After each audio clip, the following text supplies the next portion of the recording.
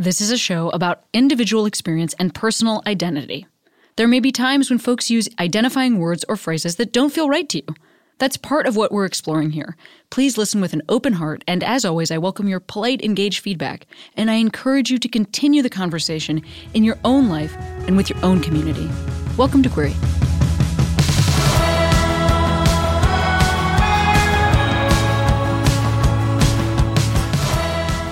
Hey Queeros, Cammie here. We've got a re-release that is a Drag Queen Supercut with Trixie Mattel, Bob the Drag Queen, Peppermint, and Alaska Thunderfuck. Thank you to Sierra, producer extraordinaire, for this wonderful idea. Hey, do you want to see me do stand-up live? Well, I will be in San Francisco, November 12th. I'll be in Seattle, November 20th.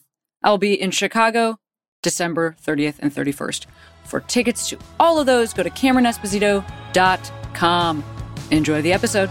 I've been feeling wrong, but I'm still holding on, darling. I know it's careless.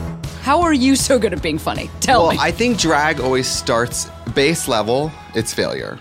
You're not a woman. Everyone in the room knows you're not a woman. It's sort of like if you're going to have technical issues or a wardrobe malfunction or something go wrong, a drag show is the place where it's welcomed. And oh, my Tamagotchis are beeping. Wait, literally? Oh, yeah. Tamagotchis?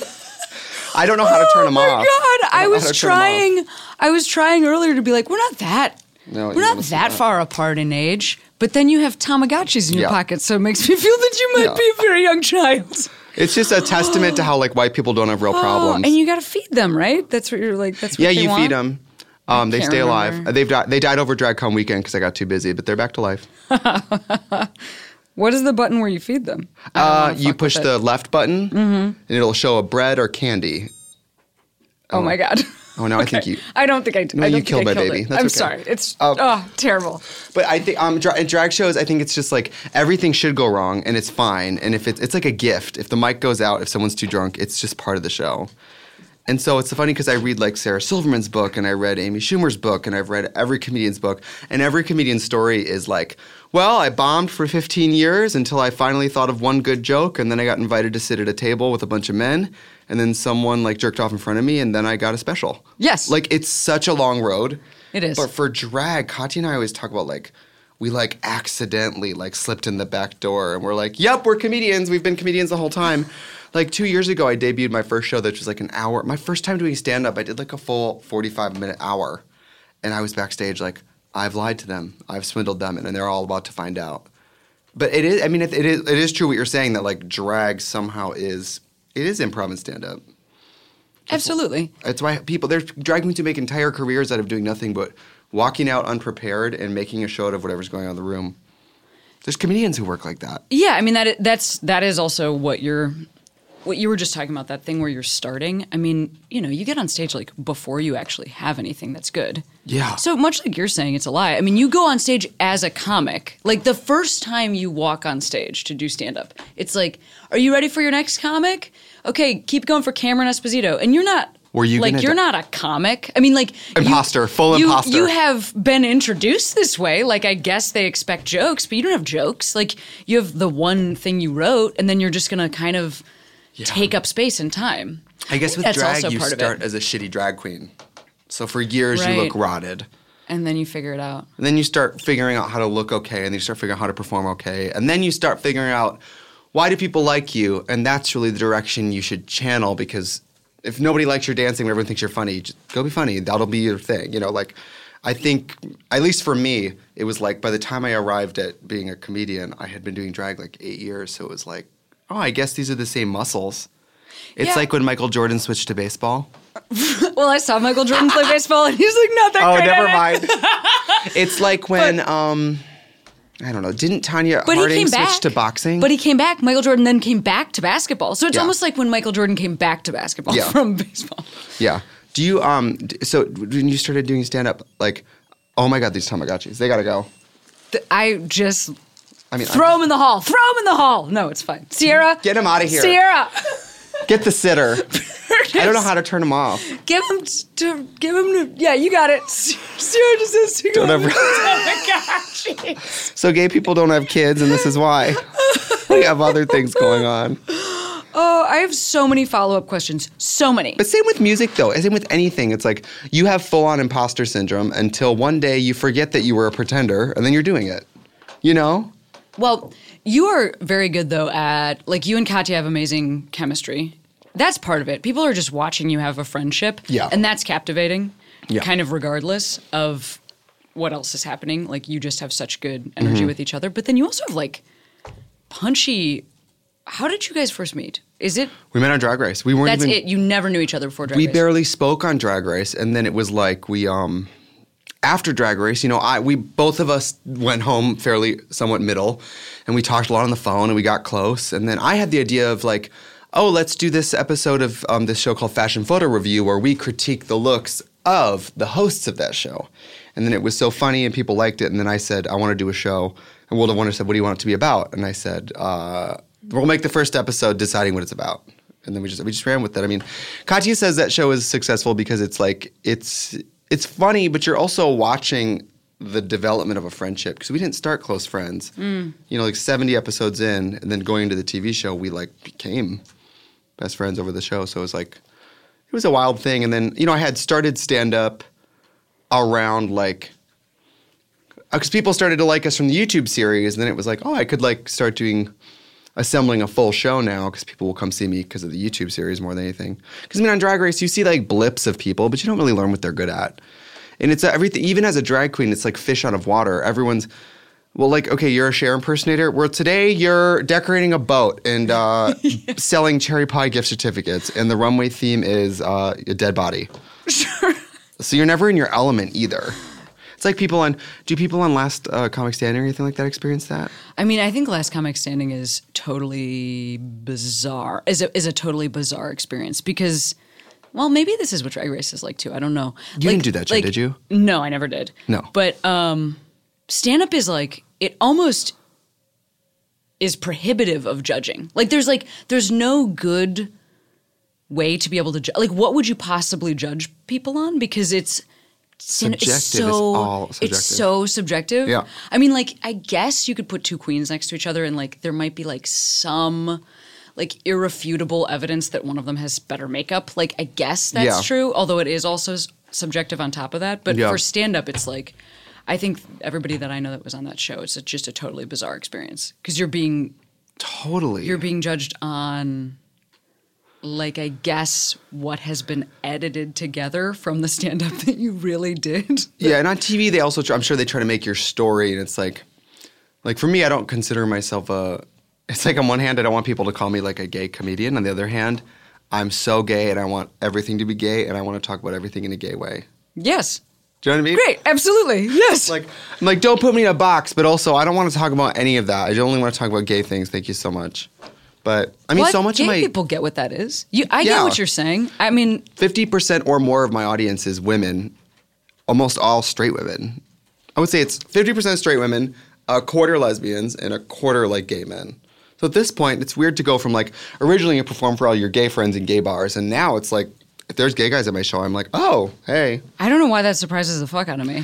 I think it's because women are planners. Sure. That's true. I don't want to generalize, but like if you're a woman who likes Trixie Mattel and the tickets go on sale, you're like, I don't know who's going. I'm just going to get 5 tickets just in case. Yes. No, you're that's so different than like performing at a bar in West Hollywood where it's just like you're going to get a lot of dudes. Gay guys won't buy tickets because they're like, what if something better comes along? Sure. What if something cooler happens? And then they buy tickets last minute and they're staying by the bar. And I'm like, well, all these lovely young teenage girls bought tickets the morning of. I mean, the first 3 rows of my shows is all like girls under 25 in perfect, like, big, beautiful hair and makeup. Because it's a lot of women who like Trixie are also, like, hyper feminine presenting. Yes, big that makes hair, sense. big makeup. That makes sense to me. Yeah. Or, I mean, I get everything, but a lot of lesbians. I mean, I never planned on having my audience be, like, all women. But it's actually really, like, I really love it. Do you have any idea why lesbians? Like, do you have you, a thought on that? I think it's because young women, especially young women who are maybe like vibrating on a slightly different frequency, like gender-wise or what they're presenting or their sexuality, I think that me parodying like hyperfemininity makes them like, oh, okay, good. Like that's not what a woman is, and she's making a joke of what people expect women to be. So I feel very comfortable with the woman I am. I just think young women especially are being bombarded by like, this is what a woman is. And I think a man dressed as like the most extreme plastic toy icon of femininity is like relaxing almost. Don't you think? You're like taking a burden for all of us. I think you might be right. I mean, the other thing that I would add to that, this is just like my own personal thought on it, is that there are so many dudes that I don't know what they want from me. Like straight men. Yeah. Being in the world, just being lesbian, being out in the world, I don't know what straight men want from me. Yeah. Constantly I'm in a conversation with somebody where like, and I have like really good dude friends, right? There are mostly fucking dudes that do my job. Like, right. You know, but there's this moment where you're just like, you're fighting this role that you have to fall into as a woman, even if you're a lesbian. Like there's still like, I notice that my voice changes when I talk to like straight dudes, you know, like there's a whole thing, like I do a different body posture. You do a and costume these are, like, my change. You do a friends. wig change. Exactly. Yeah. Lip color. Yeah. I mean, full on, right? I was at so I know what I'm getting from you, Yeah. which is just like a little bit more like, I can actually kind of worship you. Like that feeling of like you're the object. On one hand, it's like cool. if you love women, Trixie being this like frilly, glittery celebration of everything super girly is fun. On the other hand, it's making fun of it. And so it also, I think, permits like any expression is chill. Yes, that's right. Yeah. And no story of Trixie Mattel, none of my stand-up and none of my music is ever about me being the winner or the person who knows anything or the person who like succeeded. It's always about, I'm the butt of the joke and this is what I learned and this is how I sucked, you know? And I think, especially for young kids, it's just like... Totally. Right. I mean, I also think it's like a safer guy. For girls, too. That's what I'm saying. You know, Totally. like it's like, because there's not going to be a situation where, well, you're not patrolling your own masculinity. And so many situations where women feel unsafe is when a dude is like self-patrolling. Like, Totally. And so then he like is ramping up his masculinity and it fucking sucks and you can watch it happening in front of you. So if you're out there just being like, no, this is what I'm doing, that's relaxing too. Yeah. Like watching you kind of give over your power. Does that make any sense? No, it does. I have a follow-up question, which is, do you know Justin Martindale? Yes. Okay, so one time I went with him to a show, and I was walking to see him at the Comedy Store. Mm-hmm. I was walking with him to see him, and it occurred to me he was walking to his job where he was going to perform and leave, and he doesn't have to get dressed up. I know. Mind blown. I want to know, what the hell do you wear on stage if it's not like drag? Isn't that more drag. scary? Yeah, I mean, maybe. Because then you're being judged for you and your face and your body. God. No, that's true. In drag, at least if you bomb, you're like, that was another person, bye. Oh, is that how it feels? Yes! Oh my God. Get away with murder. That's amazing. Wait, so when you when you take her off, like, is it like, what feels like you're not Trixie anymore? Is it makeup? Is it like padding? Like, when do you feel like you're you again? I mean, I think out of drag, I'm just less friendly, but I'm pretty much the same person. Whereas people like Ben de la Creme sort of turned into another human. Sure. I pretty much am the same. I think I'm just a little more like over it in drag and a little more like, I don't trust a drag queen who's like happy to be here. Sure. Have you ever been to a drag show where the person's like happy to be there? It's like eerie. It's like Stepford Wives. I don't know if I have, actually. I don't know if I've ever seen that. I want the drag queen who's like stumbling in hungover, like, all right, it's your birthday? Great. Oh my God, I was at a show the other night in Buffalo, New York. Last night, I went to a club last night. And this drag queen goes, oh, it's her birthday. Clap, clap, clap. And she had the most intense Midwest accent. Clap, clap, clap. And I was like, that's the kind of drag queen I want. I want somebody fucking over it. And I guess for me, when I'm in full Trixie fantasy, I feel that the whole Barbie body shape and the pink and blonde colors, I think it like makes the audience warm up to me faster. Whereas I feel like if you were a comedian out of drag, you have to actually win them over. Yeah, when you're I in guess drag, you do. you win them over immediately. Yeah, I mean, that's right. I never sort thought of that. It must be what it's like to be a really hot girl. Sure. Or a super hot guy. I know. Can you even imagine? No! If you just walk on stage with your actual human face and everybody there immediately trusts you? Yeah. Because I know only a few comics who are like in that category of hot. Like so hot. But do you know what it happens? It comes around the other way. Because then people don't trust Yes. you. Because you're too hot. What's her name? Glazer? Yeah. So Nikki? pretty. And if she didn't start with jokes that like make her look a douchebag, people would be like, whatever. It's a real problem. Especially women. God forbid you do your hair and look beautiful on stage. They're like, It's totally, She's a slut. it's a whole line that you have to ride. But like in terms of what do I wear on stage, I mean, I'm very specific about what I choose to wear on stage. I'm always fucking hot because I wear like black leather on stage. I wear like Yeah, you motorcycle jackets. It's fucking hot as hell. How hot are you in that Oh, I outfit? wish I was dead. Yeah, it's so, I can't drag even is imagine. Garbage. It's- Drag is garbage. I'm in a corset. I I'm can't playing a even. guitar I in don't a corset even know and how to. spikes. How long does it take you to put your makeup on? Like Give an me hour the- and a half, 2 hours. Okay, and then on top of that, like, does that include putting on the outfit? The makeup's like an hour and a half, and then the hair and everything else is going to be like another 30 minutes. Because it's absolutely stupid. It's completely stupid. But it's sort of like business-wise, it sort of makes me think like, all right, if Sally down the street's going to tell funny jokes, I'm going to tell funny jokes in taller shoes with nicer hair while playing a guitar. You know what I mean? It's hard to beat that. Like, you're making it legitimately difficult for me to do my job. You'll come out in stilts with a blonde ponytail. Just like, hey guys. look, I fucking have to, okay? Yeah. I'm doing the best I can. This might seem tangential, but it just, when you were talking about this experience of performing, I don't know if I've had a queen on that I've gotten to ask this to. Do people want to touch you a lot? Yeah, Like, all the I time. just feel like that's a thing. That in my mind, I'm imagining everybody wants to grab and touch you. Yeah, people like touching drag queens, but I'm also a really intimidating physical presence. I'm 6'2" without heels on. I'm usually wearing like a 4-inch heel, so then I'm like 6'7", and then I have an afro that's like another foot. So I'm like 7 feet to the top of my follicle, and people are intimidated by me. So I've been very lucky to have like size privilege, and I can really navigate a room as like the final boss in a video game. You know? Got it. Oh, yeah, because that sounds stressful. I would just imagine that, yeah, folks want to be close to you and Like my hair is slightly out of range. Like to reach up and grab my hair, is a whole situation. And I have a video online of me from a while back that my best friend makes fun of me all the time.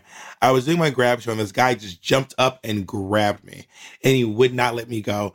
And I asked him several times, please let me go. He would not let me go. And then I ended up like slamming him to the ground.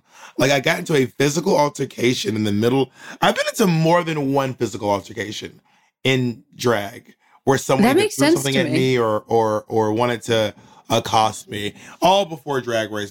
My audience has significantly changed since Drag Race. Well, I want to talk about that in one tiny second. I'm going to ask this question first, and then I want to talk about your audience changing Okay. since Drag Race. Do you ever feel unsafe, either going to or from a show, or you're talking about this like bod that you have, and people being intimidated by you? But I don't know what it's like to be in drag and Yeah. traversing the world. So when I first started doing drag, going to the gig was really terrifying. It really used to freak me out because I was like, I am like, everyone sees what I'm doing.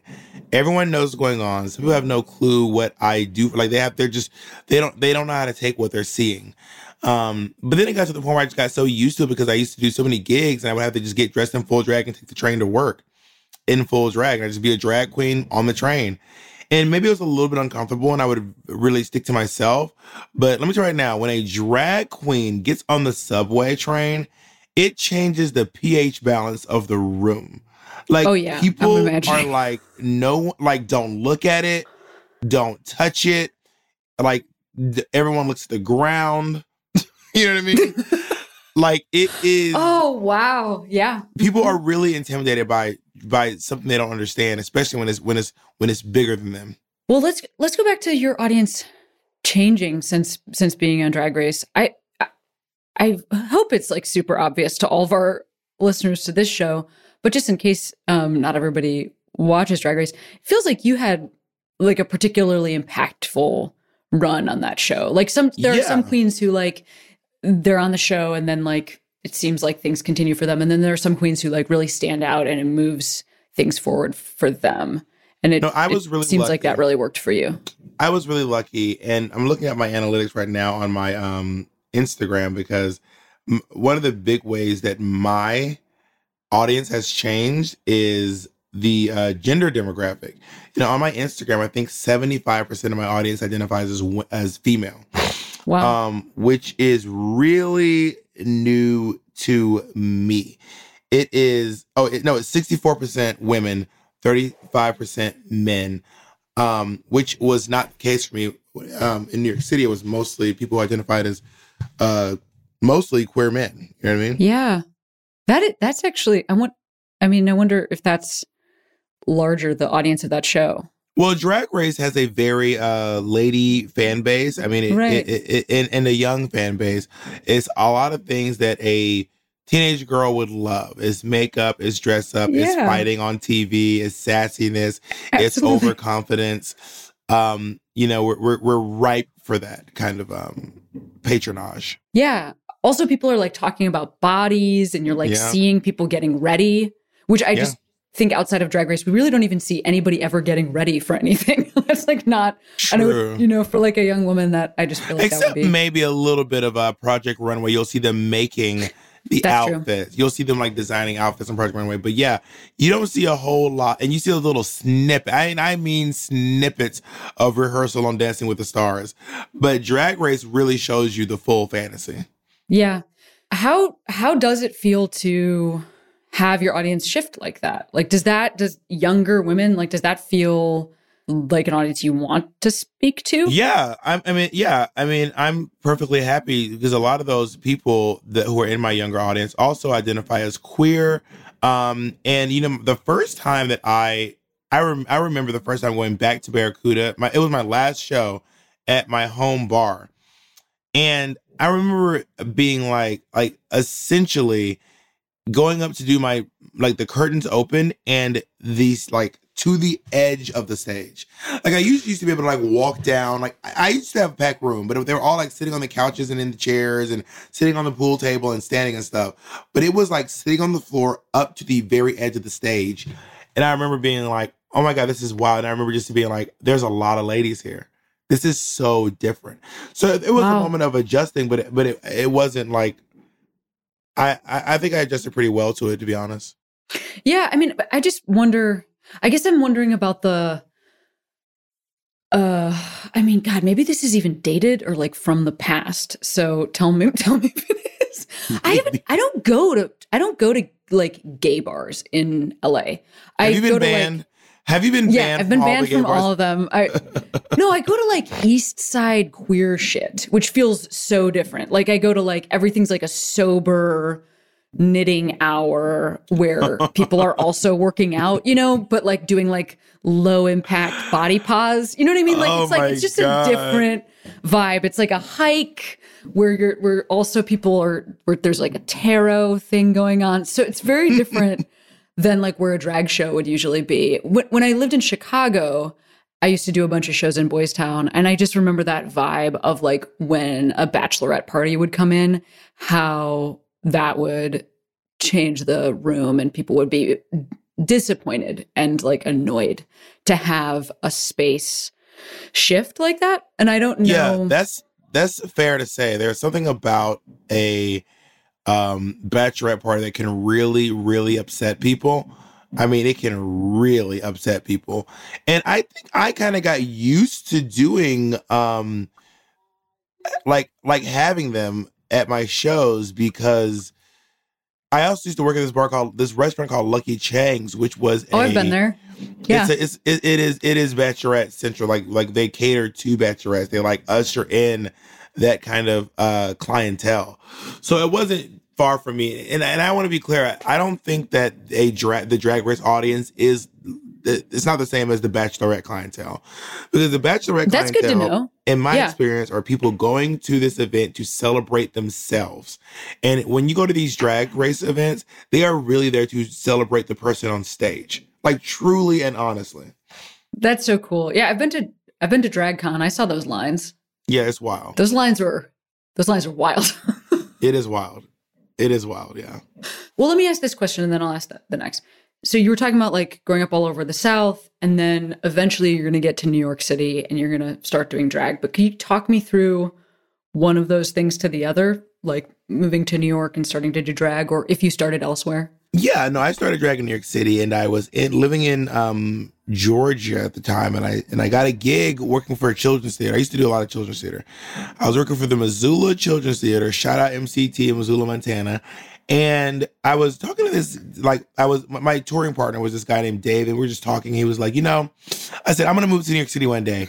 And he said, I'll make a deal with you. If you move directly to New York City from here, I'll buy your From ticket Missoula, for you." Montana. From Missoula, 'cause I was gonna go home and like get my things, like get my life together and save some money. Yeah.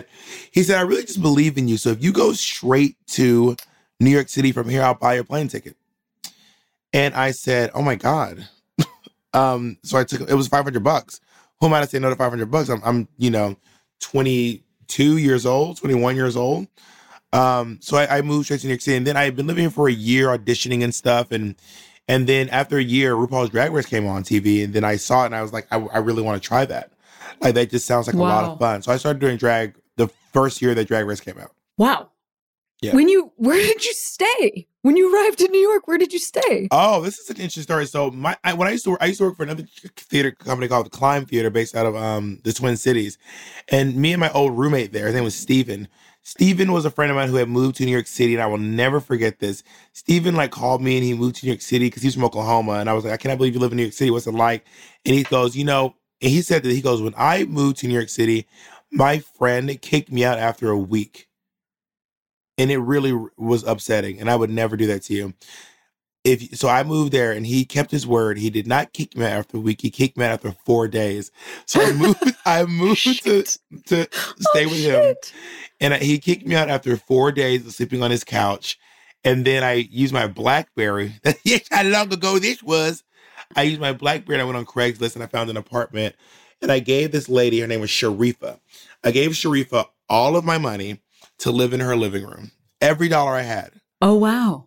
Because I told my friend Steve, and he said, how much money do you have? Come here. And I said, I have $1,400. And then he was like, okay, that sounds pretty decent. And then I moved there, and by the time I got there, I had $700. But also, he had not taken into account the fact that I had to eat every single day. I had to move across the country. I had to do all this stuff. So when I got there, I had less money. He felt like I was lying to him. And I was like, I didn't lie to you. It's been 2 weeks, and I spent $700 living and moving and getting a cab here. Yeah. Anyone who lives in New York City knows that a cab from the airport to Queens it's like $50. So I was like, I did not lie to you, but he felt like I was being dishonest, and he asked me to be out by the time he got home. Wow. You have no money. What did you do next? So I went and got a job at this place called Dialogue Direct. You ever see those people on the street who go, hey, do you have a moment to talk about kids who need your help? Absolutely. I was one of those. I did that for 2 weeks, and I was so bad at the job, they fired me. I mean, I literally only got one person to sign up in 2 weeks, and I will never forget the lady signed up. I'm not making this up. She said, what's your name? And I said, my name's Caldwell. And she goes, let me tell you something, Caldwell. This is not for you. She was like, you got something really special in you, and it's not this. Yeah. And she goes, I feel like you have something really bright going for you. So I will only sign up for this if you promise me you'll quit this job. That is beautiful. And I took her money, and I did not intend to quit, but I got fired. That day when I got back, they were like, you got to get out of here. I feel like the struggling artist rite of passage is what job did you do that is performed on the street? That could be anything. Like, I was one of those people where they are dressed like a granola bar, but then they also give you a granola bar, you know? They're like, You did that? yeah, absolutely. That's amazing. Yeah. That's I'm like- amazing.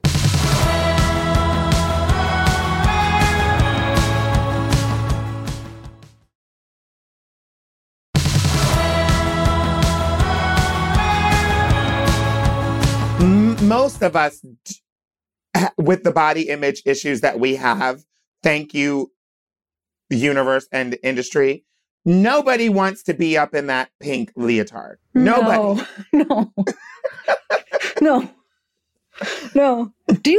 How does that factor into body image stuff for you when like so much of your job is about like presenting your body? Or at least that's what it seems like. So much of your job is about presenting your body. It is. It's really, a lot of it is. And, I don't know how I get through it because I certainly am an individual who's like, I don't want to show anything. And then on stage, I'm like half naked, And so it is a thing. I certainly am extremely body conscious in terms of the fashions and the looks that I wear and how there's a little bit of, smoke and mirrors happening. And so that is my only protection. But I wish that there was less emphasis on the body. But, as a drag performer who does drag in the form of the essence of a woman, the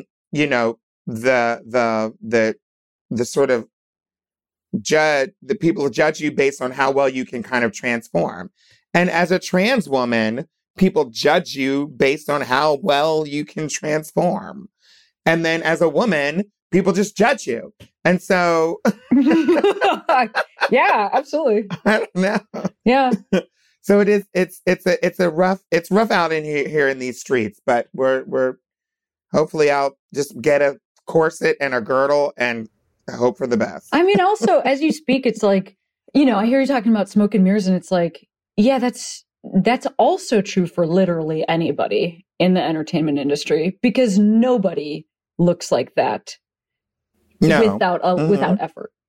There's nobody whose body just looks like that. Like, there's nobody whose face just looks like that. There's nobody whose hair just looks like that. That's not anything. And so that is another thing. It's so bizarre. And that's what we're all trying to do. Yes, exactly. Not everyone, but that's like the industry standard. The industry standard is something that no one has.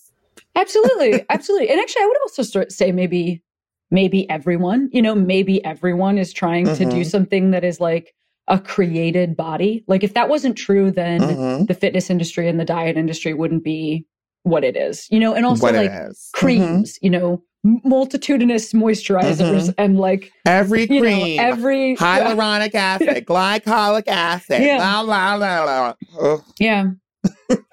Yeah. How much do you, like now in this moment right now, how much are you keeping up like a sort of the same vibe that you would do if you were performing regularly?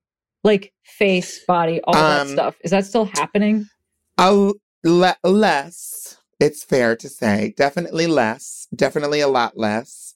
Now that I'm kind of back in the dating pool, though, I'm like, oh, God, I remember this. And I'm like, well, okay, I guess I'll put on makeup, Oh, my God, you're back in the dating pool? Well, that's Yes, because I'm single again. I guess that's something that I don't know. Well, you're not single anymore. But I'm back in the dating pool. And so that's that whole other, it's like, it's basically the same as getting in drag again, like at night and during the day, or like when you go on a date. And so aside from that, honey, let me tell you, I found myself in a box of French bread pizza this summer, and I never left until about a month ago. I gained all of the weight, and I was savoring every morsel of those French bread pizza bites, because I hadn't had French bread pizza in years. By the way, probably delicious. 15 years. Utterly delicious. French bread pizza? I'm like, oh my God. It's better than regular pizza, and that's hard to It's beat. true. Also, you cannot make it yourself. Like, I get that they sell French bread. You can't. And I get that they sell sauce. Yeah. But that's not how it does. No, that's not you how have it to just happens. buy it. You got to get it from the store, and that's how it goes. Yeah. Yeah, and it is delicious. And so that was my downfall. I was actually doing really well until I was like, oh, I don't feel they were doing renovations in my kitchen. And I was like, oh, okay, it looks like I'm having microwave and like whatever meals because I can't cook. And that was my downfall. I was getting delivery. I was getting like healthier food delivered, that was ready to eat. And then one day I was like, French bread pizza's on sale. That was the last thing I ever said. Famous last words. It's been hard to, you know what, truly, it is hard to care about anything right now. And that's not usually a problem that I have. I'm like usually, I have a fire under my ass all the time about everything. And these are some new experiences for me. Not like just being like, oh, wild. I don't know what I care about. Like that's, and I know, I care about larger issues. And then I go out and do the thing that I think, is the most effective on that particular day. Mm-hmm. But I do feel a little more disconnected from the results, even. Like I think I've always felt I've had this enormous privilege by the nature of my job where I always get to feel somewhat impactful. Like even if I haven't been doing shit, it's like I'm seeing people face to face. I'm working at this event. I'm, donating this time or whatever it is. I get to feel like that I matter on this earth. And that is like not something that I feel right now. And first of all, like I said, I'm realizing, oh my God, what a wild privilege I've had for so many years. Maybe this is how many people feel all the time, which is like all the time. That I don't know. That's a big fear of mine. I'm afraid of that. Yeah, I hear you. Well, that's probably why we do the jobs that we do, because it's a big fear of ours. Well, heat up the French bread pizza. Yeah, exactly. So what do you care about right now? Like, what is it that's keeping you? I mean, I think I definitely am so engaged in a lot of and I care about continuing the conversations that we started having over the summer. I care about rehashing the conversations that we were having around the Me Too movement, and bringing those into play equally or simultaneously with a lot of the BLM conversations. I care about getting people to understand and acknowledge the importance of being able to have the importance of recognizing what's happening to Black trans women in this country with regards to the murder rate. And one of the things that I think kind of connects a lot of those things is, which we're not really talking about that actively, at least I haven't really seen a lot of, is having these conversations that destigmatize the lovers of trans people, the people who are romantically involved with a trans person. Because those people, I think, don't have a lot of different resources and places to go. And they certainly don't have a lot of examples in the public eye. I think dating or being with a trans person, whether sexually or romantically or both, is something that is new to a lot of people. It's most, I would imagine. And even though we're human, we're human. So it's like, there's nothing, like, we get it. Like, it's not rocket science, but it is still, I think people view it as like an exotic anomaly that's taboo. And like, I think they're to the point where they can accept, okay, there's a transgender actor on this TV show or in that thing. But dating one of us is a whole completely different thing. Because it means that, do they need to come out? What does that mean? Do they need to speak publicly about it? Can they keep it a secret? I think that's a conversation that not enough of us are having, but I think it's really important. So I'm invested in that, which is why I shot this short. I was trying to figure out, how am I going to bring my album to life? What am I going to do to bring it to life? Because I can't shoot music videos in the typical fashion that I would have shot them because of COVID and everything. And I haven't been working, so there's no money to shoot it in the first place. And so we decided to get together and shoot like a short film that would be scored by my music, which comes out in October.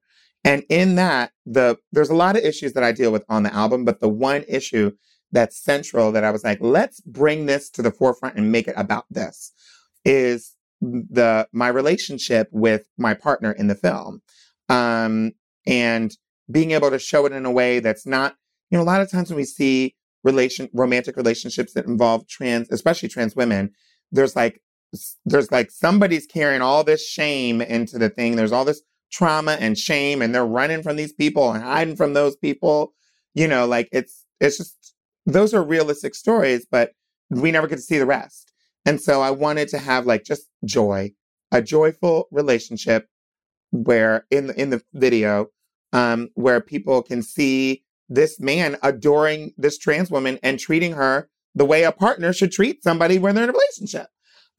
Not killing them, which is what ends up with in real life, a lot of the people. And so that's really important to me, is fostering those conversations around those issues. Yeah, that's brilliant. And I mean, obviously I know that that's where the work has to be done in terms of violence reduction, but it is really wild to think about, like who we don't have playing. Like, so, okay, now there are some, trans women that we see on TV or whatever, but like who is paired with that person and what does that relationship look like? Another thing that I would say is, I think on the trans masculine side of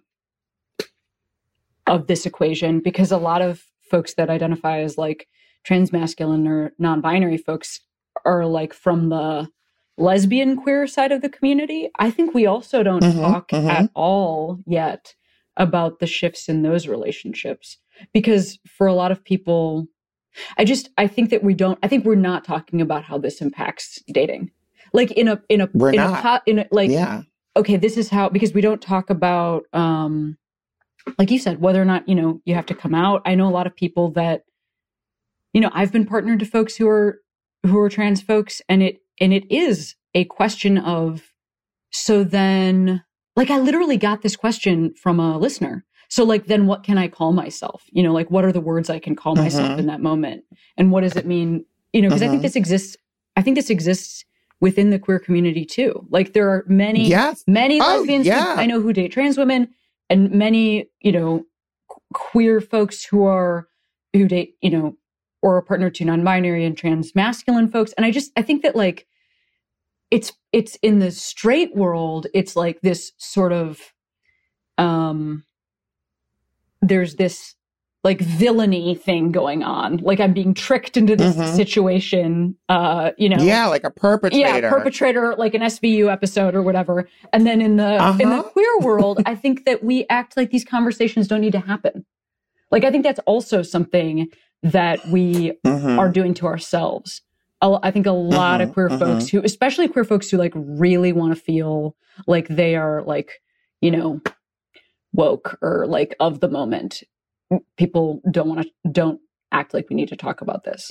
And this is a lot of these are shifting words, shifting identities, shifting overlap, like just you saying we've always been in drag. Like this is just, these are not new things in our community, but they're things that I don't know that we necessarily do a great job of talking about. We don't. And I do think I am starting to see, especially in the gay male, in the gay men's side of things, more, and I don't know if this is because I'm getting older or what's going on, more, I don't know if I'm seeing more conversation. I'm not seeing more conversation, but I'm definitely seeing more cis gay folks, gay men partnered with trans masc people, which I think is like, I'm just so happy about that. Yeah.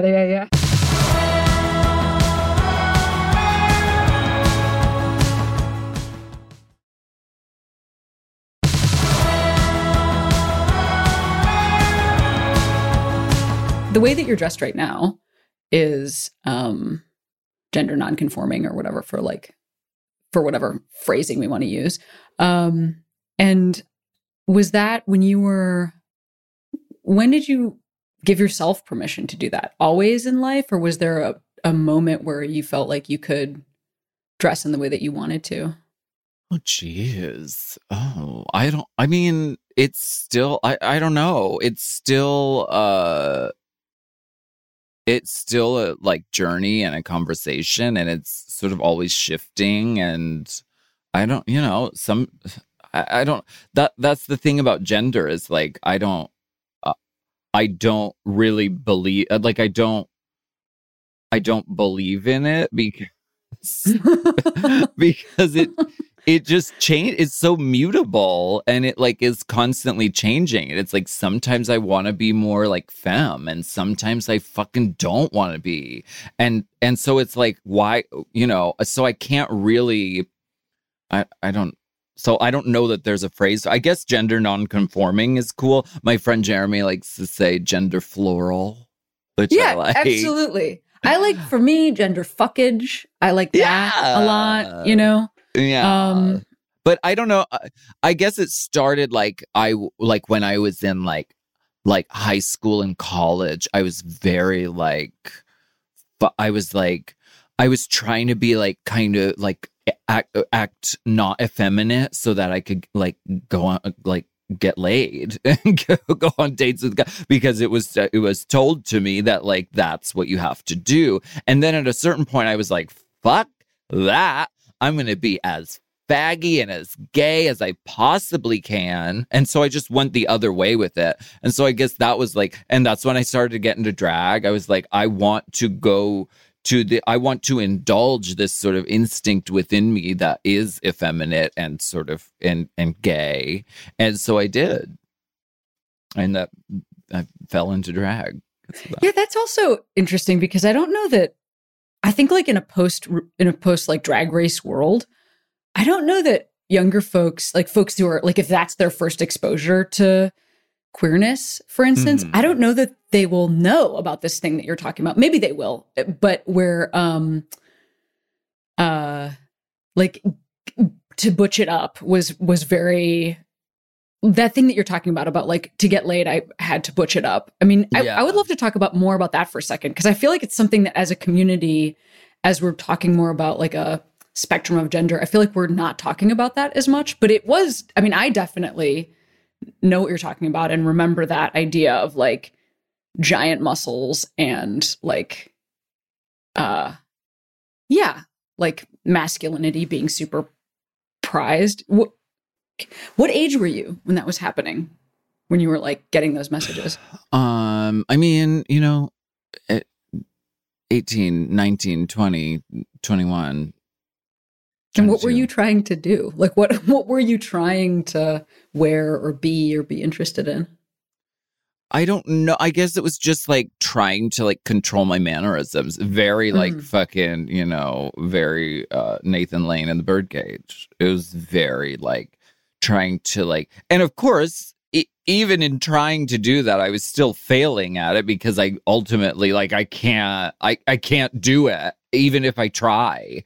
But I, you know, just trying to like, you know, calm down the clothes, nothing too like flashy, calm down the mannerisms, the speaking. It's like, and eventually I just felt so like repressed and oppressed by that. I was like, fuck that. And the funny thing is, once I did that, once I said, fuck that bullshit, then I started like really having like great relationships and great, you know, dalliances with people who really like saw me and really got me. And so ultimately that's going to be better like in intimacy anyway than if you're like trying to, I don't know, be something else.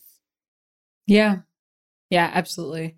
I feel like I'm still trying to, I mean, at this point in my life, even still trying to figure out what I'm supposed to wear and how I'm supposed to be in the world, because I don't know. What is the like mask of center cheetah print leotard? That's what I need. That's what I need. I need the opposite side of the coin that you're doing.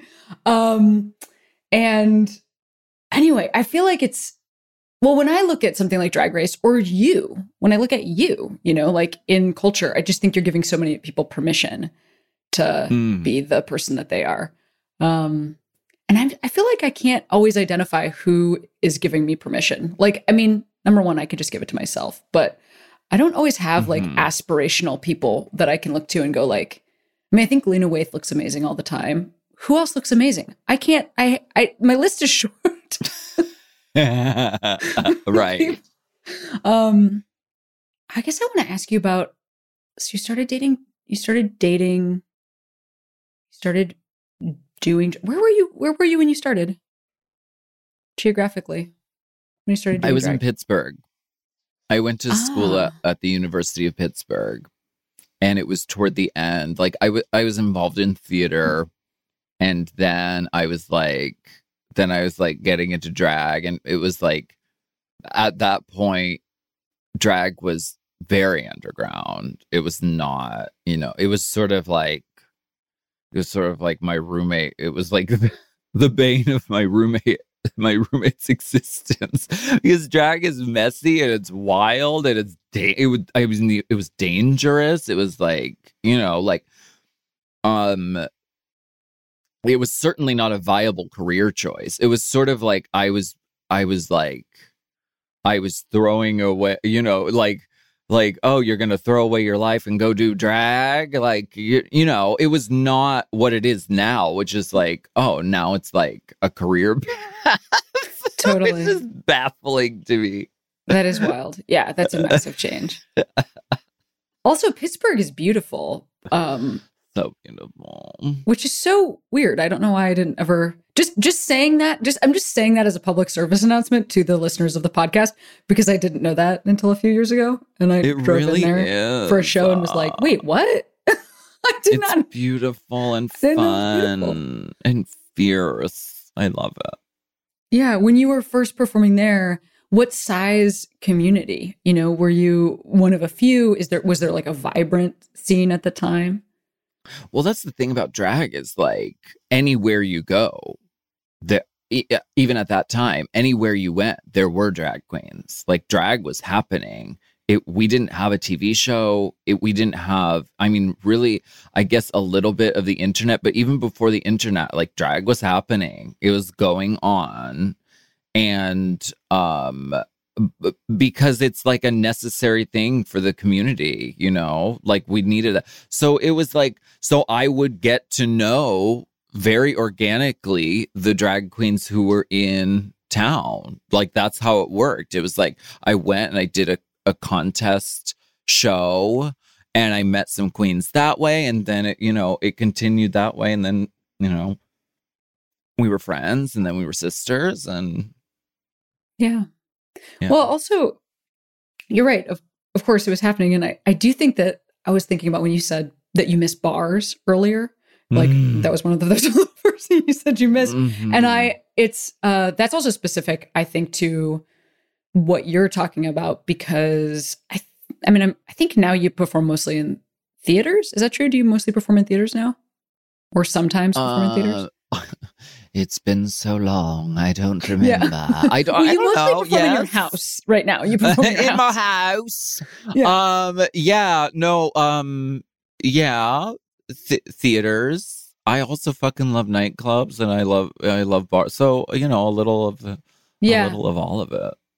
Yeah. I was going to say that I think, to my knowledge anyway, and the first time I saw drag, so like in Provincetown, there would be drag queens performing in theaters, but outside of Provincetown, it was bars and nightclubs, and you're competing with like all manner of screaming, all manner of people getting drinks, all manner of people hooking up. I went to those shows when I was first performing myself. Sometimes I actually sometimes did sets at those shows, which honestly, what a terrible experience. That's terrifying. Don't do that. Don't do that to yourself. Why was anybody booking me? I just was like at the place where you had to say yes to everything, and it'd be like, of course, I guess. And oh my God, put on my like vest and bow tie, and was just like, people were like, we don't want to see this. And I'm like, no, I agree, but I am making $50, So I'm gonna tell the jokes. Yeah, exactly. But that's a sort of a rowdy. Yeah, that's like a rowdy version of, I guess I was going to ask if you still have that like rowdy out there in the mix version of performing this, or if that's changed at all. Yes, I do. And that's why you know, that's why I gravitated toward drag, because it sort of goes a step beyond theater in a sort of like, you know, the theater is like, there's a strict delineation. It's like when you're on stage, you're in your costume, you're in your character, and you do your thing, and then the curtain comes down. You take off you are never to wear your costume out into the world. That is forbidden in the theater. In drag, it's like I come right off stage. I'm still in it. The line is completely broken. I'm at the bar getting it. You know, it's like it like completely shatters that like strict delineation, which I liked. You know, and I love theater and I love the rules of it, but drag was very like there are no rules. The thing you saw on stage is suddenly like in the parking lot getting in the car, you know, like loading suitcases into the trunk. Yeah, absolutely. Right. Or I mean in Provincetown specifically, that's a very funny place to see drag queens because folks flyer for their own shows, and so there are just folks in the middle of the street or riding a bicycle around. Do you perform there ever? Have you ever performed there? I've never. I'm as gay as I am. I've never been to Provincetown. It's on my list of things I must do like soon. I really want to go because it's like a super gay place. It is a super gay place. It's also it's at the end of the state of Massachusetts. And I remember the first time that I went there when I was like in college, because I went to college in Boston. It is funny to think about like the gays just like continuing to move to the edge of, like if we couldn't go any further along that state, edge. We would fall into the ocean. So Right. it really was people being like, please leave us alone. Let us live our lives. Let us be gay, please. Well, there's no reason you need to travel through here. This is actually, that is the first place I ever saw a drag queen. I was there with my, I don't know why. I have an aunt who lives in Boston who we all went to see her. My whole family, grandparents are there. Grandparents from rural Ohio are there. Mm-hmm. And for some reason, she and her husband convinced us that Provincetown was mostly known as an artist colony, which it is an artist colony, but it's also very gay place. And I think I was like 10 or 11 when we took the ferry over, and there, I do remember walking with my entire family behind somebody who was in full drag and wearing assless chaps. I guess you don't need to say assless. You can just say chaps, and wearing chaps with nothing underneath. And just being like, I've never even seen an ass before, let alone this on display. Yes. Yeah. That's weird.